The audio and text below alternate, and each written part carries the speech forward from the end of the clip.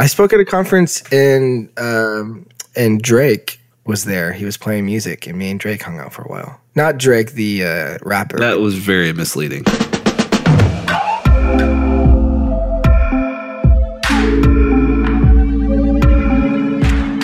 Hey everyone, my name is Jared Hogan. And I'm Christian Schultz. And this is Good.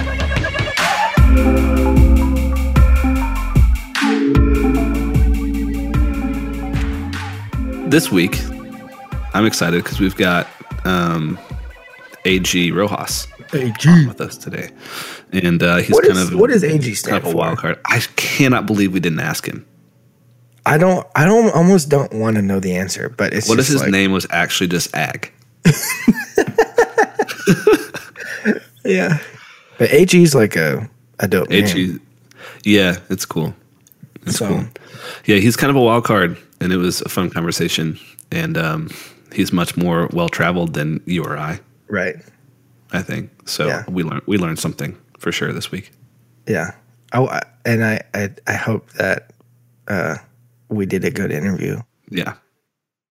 Well, dude, so you were telling us before we started recording that your family used to travel a lot. Like, what did they do? My parents were missionaries when I was growing up. They were Protestant missionaries. So I was born in Barcelona, but I don't have any family there or anything. Like, I was just born there. And my dad is Colombian and my mom is from Costa Rica, and my brother was born in Costa Rica. So up until the age of maybe 7 or 8, like, we traveled all over the world. So we went to Korea, and we were in France and Spain and all around Central America.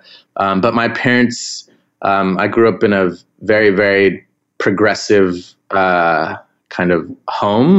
My mom is a painter and my dad is a poet. So basically my childhood was spent going around the world and going to all the great museums and retrospectives and shows as a really young kid, kind of taking it all in. And basically what we would do is go to kind of small towns, and my mom would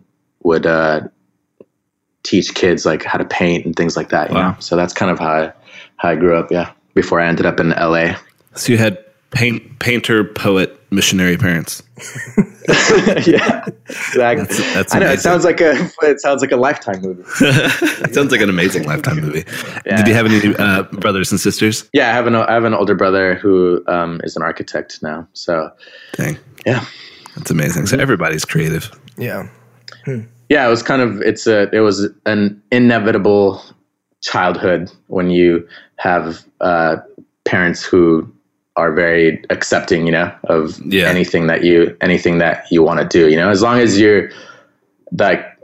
there wasn't any sense of aimlessness, you know, growing up, then as long as you had like a purpose or you were trying to challenge yourself in some way, then that was encouraged. You know? So having those like parents and stuff that were doing, you know, poetry and painting and stuff, how did you actually figure out how long did it take you to figure out that you wanted to do film? And I guess how did that actually come about? I think there was a point. I knew I wanted to do film when I was very young. And I think the reason that came about is because I became very self-aware that many of the decisions or interests that I had made in my life had in one way or another been informed by art that I was exposed to. So once I realized that, like, I remember there was a very, very specific moment. Like, I already knew that I wanted to do film, but there was a moment where it was a very like visceral kind of experience when I was 14 and I was in Toledo in Spain, and we were there just like for a couple of weeks, just hanging out all around Spain, my parents and I, and I went to this. We went to see this work of art by El Greco, which is called The Count of the Burial of the Count of Orgaz, which is this painting that's in this small church there. And it's kind of his most celebrated painting. And I just remember being so affected by it. And that was a moment where I was like, this is exactly what I do. I want to be involved in art in some way. And by that point I had already developed an interest in filmmaking. And I had been making films with my friends. And so that was when I decided to go for it. And I really there was never any there was never a plan B. It was just, this is what I'm going to do. And the same with my brother. When he was very young, he knew he wanted to be an architect, and that was it, And it's only later in life do you start to kind of, the obsession with that becomes quite dull at a certain point, and you start to kind of have other interests and be, you know what I mean? So that's how it started. Yeah. So what kind of stuff did you start? You were 14 and you go back wherever home was at that point. Did you pick up a camera and start making stuff, or? I started making things. I graduated high school when I was young, when I was 15, and I started going to a community college near my house, and I would take film classes there, and I would take kind of like Chicano studies, and I would take all these different, like just, all these different history classes and things like that, and started doing writing. I always did a lot of writing when I was young as well. So I'd make short films with just friends who were around before I started doing music videos when I was 19. I went to Art Center College of Design when I was 17. I went there for a year and I hated it, and I dropped out and then started doing music videos. Yeah, that's awesome. Yeah. What led to you hating it so much? I think that most of the things that I've learned in life have come less from being in any sort of institution and more from interacting with other people and with humans. And I think the people that I was interacting with there, in terms of the professors, they had interests that were wildly opposite to what I had interest in, which in the end proved to be ironic, because their interests at schools like that back in that time was strictly based around making spec commercials and being involved in the commercial world, because that is what their alumnus or alumni or whatever had proved successful in. So they encourage that. And when you're 17 years old, commercials are the last thing on your mind, you want to create things with your friends that don't involve like corporations in some way. So when that went to the forefront, then I decided to leave, and I started, PAing and doing other things in the film world that would afford me the ability to, like, I would invest all my money into the music videos that I would create. Yeah. And how did you have, because me and Christian talk about this a lot, because he didn't go to film school. I did go to film school, and kind of trying to figure out, like, there's no answer like for like the general masses, like if it's right or wrong. But I think what I got out of film school was some kind of network, some kind of group of people that I liked working with. And so I guess, like, my question is, with that, like, it's difficult to justify like $100,000 check after finishing film school just to have, a couple of friends. you know what I mean? You know what I mean? No, and also the thing with like film culture and film in general, in terms of and being surrounded by people who are obsessed by one specific thing, is that it becomes very homogenized, and it also becomes very it becomes based around what those people's tastes are, what the professor's taste is. What is your taste when you're 17 or 19 or 20? Right. You know what I mean? It becomes very difficult. I think it's important when you're starting out, and to spend a lot of time by yourself and trying to figure out exactly what it is that you want to say, because you're constantly bombarded by other people's thoughts and other people's imaginations. And because our job is very collaborative, that becomes a norm, and you kind of start to lose a little bit, of like what what you want to say. Yes. So where did your group of friends kind of like, where did that come from? That came from, that like wanted to make films after school, the people who probably influenced me the most, where I started working at a company called Street Gang Films, which was run by Jason Botkin. And they represented, this was maybe 10 years ago.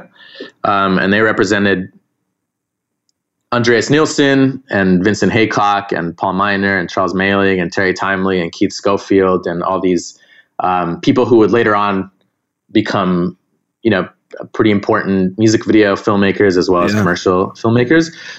So that was basically, I mean, I was 19 years old, and those are the people that I was surrounded by, you know? It's amazing. So that was helpful. I mean, that doesn't mean that they make, like, you know, that doesn't mean that they make a career in any way. It just means that you're surrounded by people who maybe expose you to new photographers and new filmmakers and new art, you know, which helps. I remember distinctly I don't remember how old I was, but I remember like, for some reason, Street Gang Films was like a company that I followed pretty closely. Yeah. I remember like their because they don't exist anymore. That's not like a company anymore, correct? No. Mm-hmm. But I remember looking at their website, and it was like kind of like sketchy, like doodle kind of. Is that right? I just remember it was one of Jason's friends. Yeah, he's an artist named Evan Haycox. Yeah, and there were these kind of line drawings. Yeah, I remember it distinctly. I remember seeing that Kid Cudi video with like the balloons. Who did that one? Do you remember that one? that was Nez. Yeah, dude. Nez. Yeah. That was like one of the first videos I saw that I was like, man, I should make something. I should make it. So, okay. Yep. So you start there and you're at Street Gang, and how did things kind of start to progress for you? They really didn't. I mean, I was there, and then, the company disbanded. And so I started working at other, you know, doing odd jobs here and there to get by. And, the real moment, probably more than anything, was when I went on a big trip. Like I was telling you earlier, like I went on a big trip with my brother to Southeast Asia, and we traveled for a few weeks with no real plan. And that was born out of just a sense of disillusionment, because when you're trying to create things and nothing seems to be going right, it's easy to just kind of wallow in some way, and I needed to get out. So I just emptied my bank account, and we just went around Southeast Asia for a few weeks. And just that experience alone gave me a sense of perspective once I got back, where I no longer wanted to make music videos that were for somebody else, or that I felt cool after doing them. Something like I wanted to create things that were relevant to the way that I saw the world and to the way that I saw people. And the first video that I did right after I came back was for this artist named Jeremy Enoch, who was a singer of a band called Sunny Day Real Estate from back in the day. Yeah. And I made that video in 2009, and that was the first thing that I made that I saw and saw myself in it in some way, you know, and saw themes that I have explored, but I haven't stopped exploring since I made that video. You know, I've just kind of gotten more and more specific. You know, could you give me like the example, I guess, of like the way that you approached that music video as a way that you, in contrast to the way that you approached maybe the last music video before that?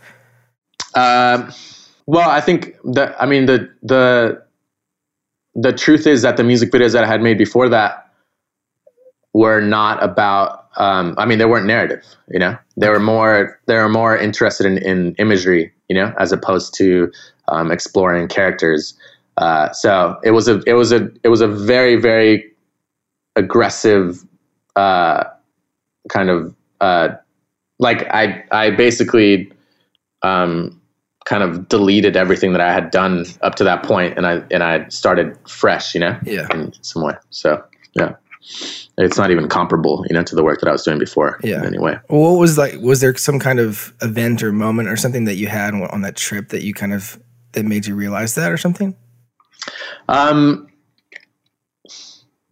can't think of a specific thing. I think most of all it came from, and obviously the way that I see it now is very romantic. I'm aware that when the trip was happening, it was actually pretty kind of gnarly, you know, in some way. It was like just getting around, just trying to spend as little money as possible and try to have as many experiences as possible.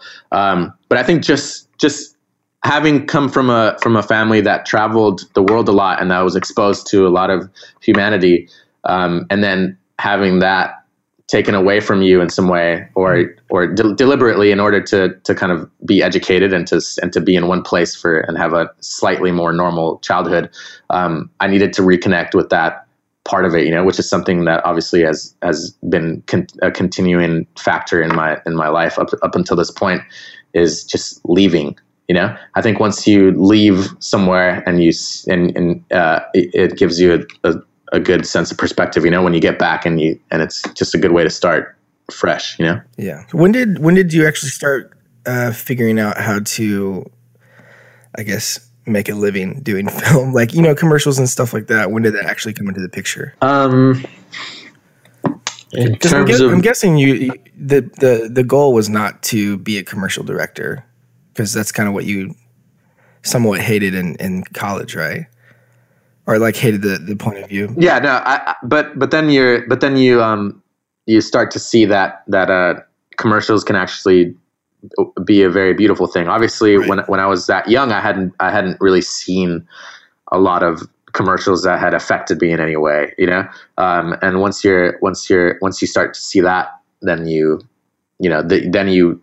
become aware of the possibility there. And once you see the possibility there, and then once you see the resources that are afforded to you to do these things, then it becomes very attractive in some way. But up until that point, I mean, I directed my first commercial in 2011 here in Bangkok, actually. Oh, wow. So I've been doing commercials at a kind of higher level for 5 years, and it's a lot of it has to do with personality in some way. It has to do with personality. It has to do with politics, and it has to do with resigning some level of pride while also doing your best. Like, I think a lot of people are very dismissive of commercials, and I've had a lot of different directors call me for advice and say things that are so dismissive towards that world, even when they're trying to get into it. And these are people who are, and these are like creatives who are like struggling as well, to try and create something that could be special. So right. It's difficult to I don't know. It's difficult to be dismissive about that when you find people who are like sincere in this world, in commercials. But yeah. How did you have to kind of like change your mindset, I guess, to enter that world? Like I'm imagining doing music videos for you. I guess for anybody who's directing music videos, there's just a level of like freedom that you would experience that you wouldn't with commercials. So how was that transition kind of difficult? If you fight for it, right? You have to fight for that certain amount of freedom, and you have to be comfortable with not doing the video. Right. You know what I mean? Or not making money. Yeah, you have to be comfortable with the idea. Dude, I've made maybe, 50 music videos in my life, and I've made, $1,000 in that time, not counting the amount of money that I invested in them. So you have to be comfortable with like, this is the idea that I want to do, and if you guys want to do this idea, then we can do this idea, and it'll be great. And if you guys have any thoughts, then we don't have to do the idea. Right. That's the thing. So with commercials, like because I have that aspect of it, like I also love trying to figure out the best way to do something with a group of people as well, as long as they're open to things. Like I don't mind collaborating with people in that regard. So I guess the answer is don't be a dick, because I think that kind of personality in commercials went away a very long time ago. Right. That doesn't really exist anymore. How much? So do you feel like, what's the balance with like being like agreeable and then like also like having a little bit of like a chip on your shoulder and trying to get you what you want? I think it's different on every commercial that you have. It depends on who the people that you're working with are, and you can tell very early on. I remember I did a commercial for O2. Which is a communications company in London. It was for the Olympics, and it was a tie-in with Nike. And I remember after the first shoot day, it was kind of my first bigger commercial. And I remember after the first shoot day, I called my friend Vincent, and I was so kind of disappointed with myself because my vision of what commercials had been colored by seeing the great commercials, that have existed throughout the past 50 years. So when you find yourself on set and you see something and you're not totally, you don't totally buy it in some way, then you become that really affects you as a filmmaker. You know, that's a wild experience to have, like that first experience where you're on set and you see something and you're like, oh damn, this is actually not that cool. You know, you're like, oh man, but you know, he had the best advice, which was just, I mean, it's very generic advice, but it's, you know, just do your best and don't be dismissive of the people around you who are trying to do their best for you, you know, to create your vision, you know? So I've kind of applied that to everything I do in the commercial world. Yeah. That's kind of when it seems like you kind of had this sort of revelation about the way you wanted to do music videos, and you kind of just immediately brought that into everything else, which is super interesting. I think what might be interesting to talk about is, I know Jared wanted to talk about this a good bit, which is just like how you go about pitching some of these music videos. The process is very minimal. It's just, I mean, I usually write one page with maybe a couple of pictures of that, you know, don't even relate too much to the actual idea. And it's all based around whatever the couple of paragraphs that I write are. And then I kind of flesh it out later if I end up doing the video. But I think earlier on when I was getting rejected a lot, basically what I was doing early on was I would reach out to a lot of managers and try and get and suggest paying for the videos, you know, just to create, you know, just because I wanted to create things. I mean, that's like the best way to grow very, very thick skin is having a pretty steady flow of rejection for a good 5 years or something, you know? But now I usually I usually ask my rep, you know, who's coming out with like good, like bands that I like that are coming out with music. And I write like 2 or 3 treatments a year, you know, to do that. But even when I was starting out, I wasn't doing that many music videos a year. I was doing 2 or 3 music videos a year, regardless. You know, I think, so yeah. So is this all of this kind of a means to an end to like, do you want to do feature films, or are you kind of content where you're at, like doing commercials and that kind of stuff, or where are you in your journey ideally? I want to affect people in some way in any sort of art form that proves relevant. Yeah. Like right now I'm doing some architecture with my brother, and that's something that's been really rewarding for the past couple of years, working on things like that. And I write a lot, and I think filmmaking is my first love probably. And the way that I approach filmmaking now is less about me, and it's less about, and I'm talking about short films, and I'm talking about music videos right now, and some commercials, but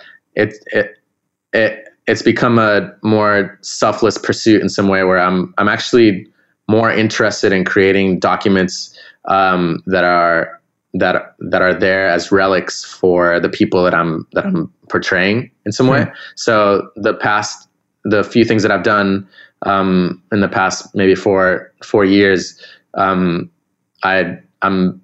me they exist mostly as this kind of respectful document of who these people are. Usually they're young people, and they're things that they might be able to revisit a few years from now, you know? And if those things have some sort of effect on other people who watch them because they like the music or because they like the images, that's also a cool thing at the same time.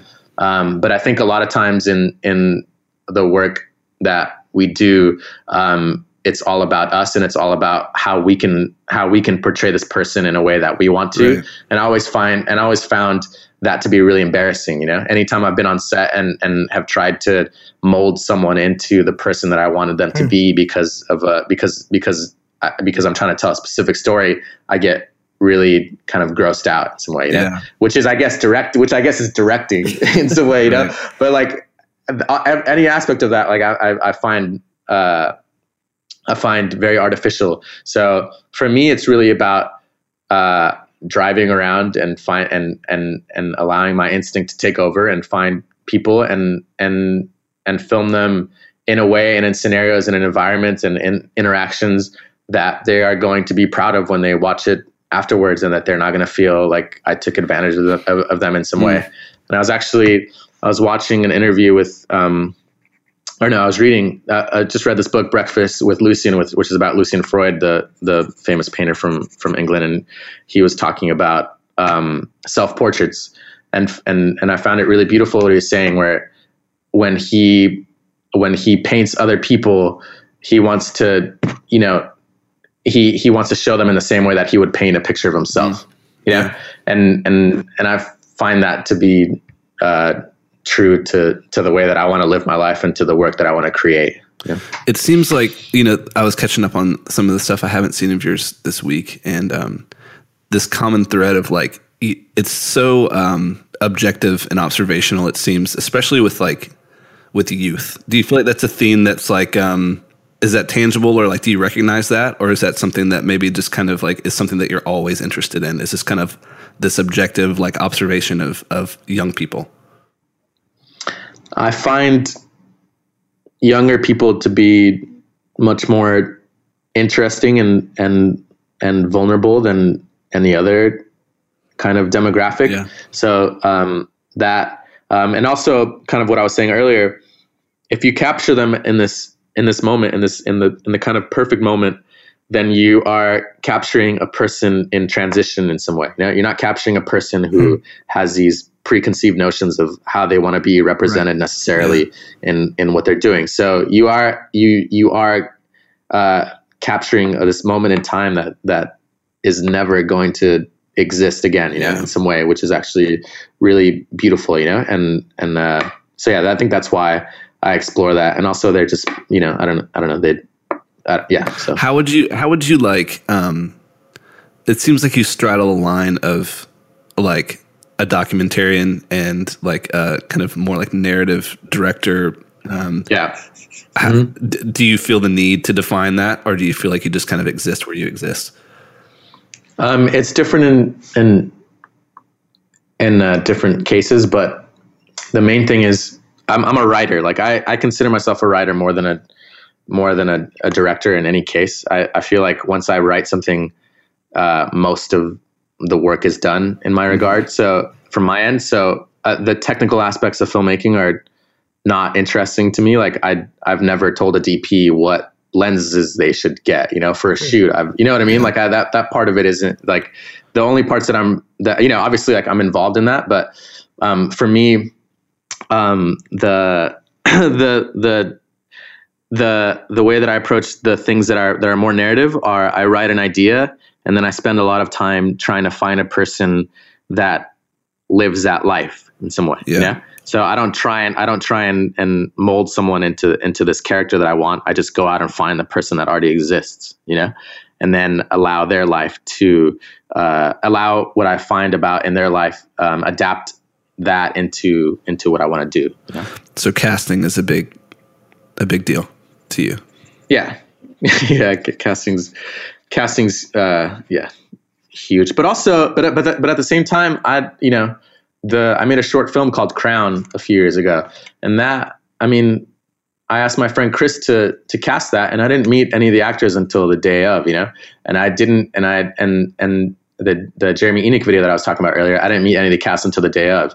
The Jack White video that I did, I didn't meet any of the cast until the day of. You know what I mean? So there's instances where, and that's a huge risk because when you show up and you see a person and you're able to exist with them and to understand their personality, then you know right away, like, oh my God, I'm in a lot of trouble here, you know, or you get lucky, you know, in some way.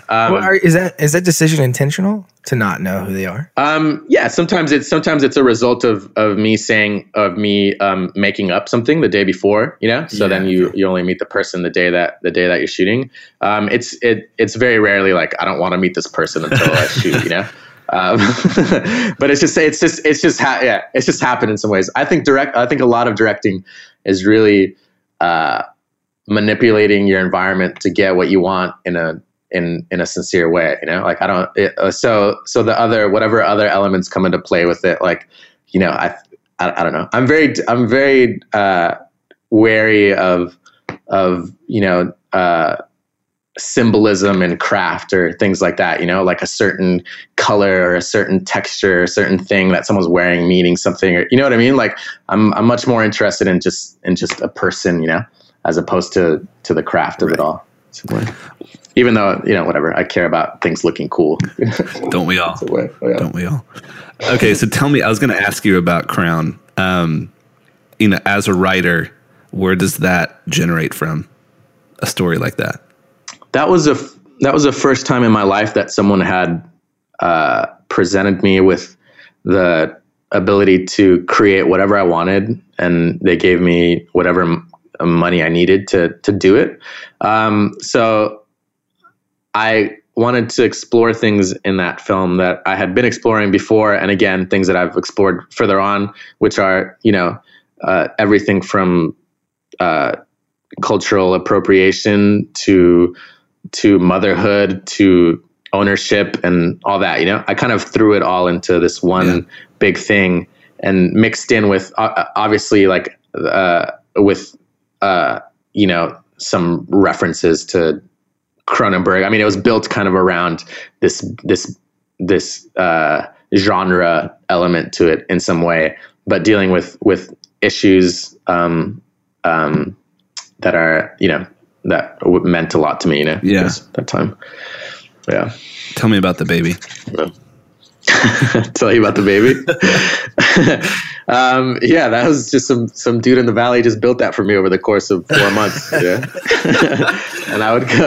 And I would go and visit him and give him ideas. I mean, I drew that thing myself with this concept artist. And does it look anything like the sketches of Us that you're working on right now? Less slimy. Yeah. So when you sit down, so I was watching, me and Christian were actually talking about this before you hopped on. Like, I watched a video like Modern Jesus, and then what's the one that I just watched, Christian? I forget the name of it. Around the Jewels. Around the Jewels. And it's you know, like Modern Jesus has like, it looks like 1 million like visual ideas kind of at play. Mm-hmm. And then you've got one like Around the Jewels, and it's I'm not trying to oversimplify it, but it really is kind of one thing that's kind of transpiring over the course of the video. How do you is that like that like disparity in like how you approach like a video, is that normal, like that kind of range for you? Yeah, I think to a certain degree, I think whatever the aesthetic is just informed by the idea that I was trying to explore, right? So I think for something like Modern Jesus, that idea, I remember Mike, my cinematographer, had told me that he wanted to do this road trip around Alaska. And I was like, well, why don't we just do it around the US, around the continental US sort of. And so, you know, what I did was I just asked my producers, I just made something up in every state. I said, in Texas, I want to shoot some backyard wrestlers. In this place, I want to shoot this. In Louisiana, I want to shoot some banjo players, you know? So basically we all kind of sat around for a couple of weeks and did a lot of research. And in every country, in every state that we went to, we had like one guarantee of characters that we would explore, and then we'd spend the rest of the day finding other things, you know? So because of that, because we were trapped in a van for 20 days, and something that I'm really interested in is I think when we explore characters and especially in filmmaking, we can't do sculpture, and we can't do oil paintings, and we can't do watercolors, and we can't do installation. You know what I mean? So there's a certain homogenized aspect to it where a lot of experiences start to look the same, you know, and a lot of things that a lot of these memories that you're trying to create or visualize all start looking the same, you know? So that's something that I wanted to explore in the video, which was, you know, trying to make it feel like all these different, you know, these different points of view, you know, all put together, and trying to visualize the diversity of the United States, you know, in some way. So that informed the aesthetic that we approached in that one. And with Run the Jewels, I obviously wanted it to feel much more composed and and cinematic in some way to not distract from, and I didn't want to distract visually from the really important subjects that I wanted to tackle, you know. So that's why it ended up being black and white and more considered in its aesthetic. Yeah. How important is kind of like the experience of making something for you? Because it seems like I was thinking about this a lot actually today. I was just thinking about, but in general, and not even, I mean, not necessarily in terms of filmmaking, but in general, it feels like we try and collect experiences in some way. I was thinking about that today, and for me, my life has never been about that. It's always been more about, it's less about the experiences of like environments and stuff, and more of what you can learn from other people in some way, you know, from the people who you're working with and from the people that you're meeting along the way, you know, as opposed to trying to take it all in. Does that feel like selfish I don't know. in some way? Does that feel selfish? No, like trying to kind of like just gather all of these experiences or something.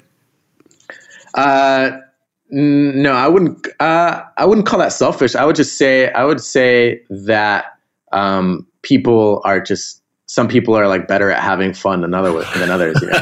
I guess, in some way, you know what I mean? Or they're after a pursuit that's about a story or something, you know. And for me, that's never been my main interest. My main interest is just trying to have like you know, some sort of real experience with like a person or something, you know, as opposed to, I don't know, anything else. But yeah, I know that might sound confusing, but no. So I hate to go backwards, but I really just have to know, can you describe to me what your pitch for 16 Saltines looked like? What I pitched? Yeah, like what was that paragraph? I just have to know what you actually wrote in black and white. And they were like, yeah, let's do this. You know what it was? I think this is right. I think what I said, which it didn't, I mean, to a certain degree, it maybe ended up feeling that way, but I said that I wanted it to feel like Roy Anderson. Do you know that filmmaker? He does these like he's like super dry, like he does tableaus, you know? It's really kind of dark humor tableaus. So I wanted to do like a mix of that with Harmony Korine, you know? So that was like that was the idea, you know, for that. And for me, like that video doesn't mean anything at all. You know what I mean? Like that video has absolutely no, I mean, it doesn't really say anything. Like, honestly, I came up with all those ideas just from scratch, and I just wanted to create something that felt like it was going to work with the song, and just create all these random moments, you know, in some way. And there's beauty in how random it is, but I would be very wary of trying to read into what any of those things mean, you know. And that's something that was fun to explore in that video, but it's not something that I do, you know, usually. Well, where do you like draw the line between something really meaning something and then something just being like pleasing to you? Do you know what I mean? I think that's, I'm probably being like facetious or whatever when I say that, but everything, everything that I've done since I started making things that I felt were relevant to my life, have meant everything to me, you know, in some way. Everything that I create, I try to be, honest, you know, with, in some way. So, yeah, but that was just one where I had some fun. Right. But I think with filmmaking for me is political above anything else. What do you mean?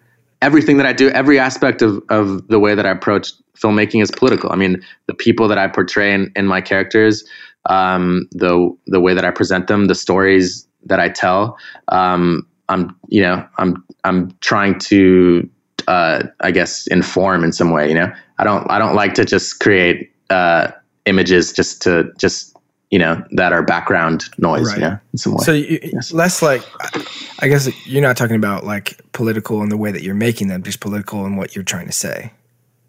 Yeah. your politics. I mean, well, the way that we're making it is political as well, right? I mean, but yes.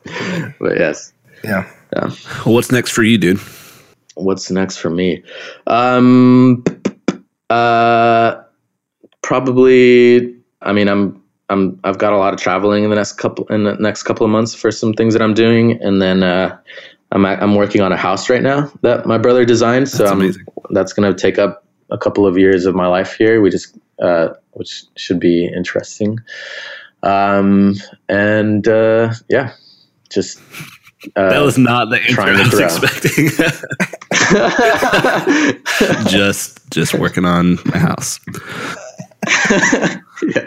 It sounds weird, but it's like from the life that I've ended up living, and it's been cool to be able to, like, my this is a horrible reference, but I remember like growing up and I watched this movie with my brother called Little Giants. You remember that movie? Yeah. And there was like, there's a moment where the two kids are like walking across the field at the beginning, and they look at the water tower, and it's like, my name is going to be, like, our name is going to be on there at some point, like on that tower. And there's something like about that where, my brother is probably the person that I'm closest to in my life, and the person that I want to support the most, and the person whose art I respect the most, and so there's something about being given the privilege to be able to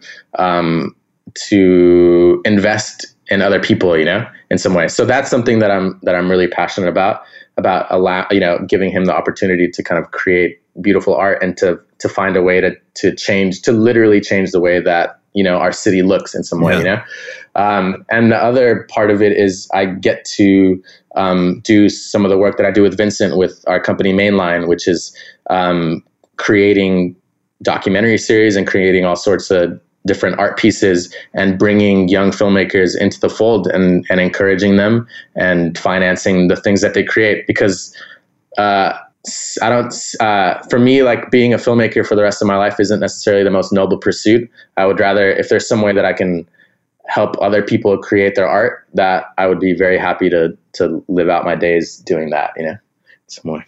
So that's amazing. Tell me more about Mainline.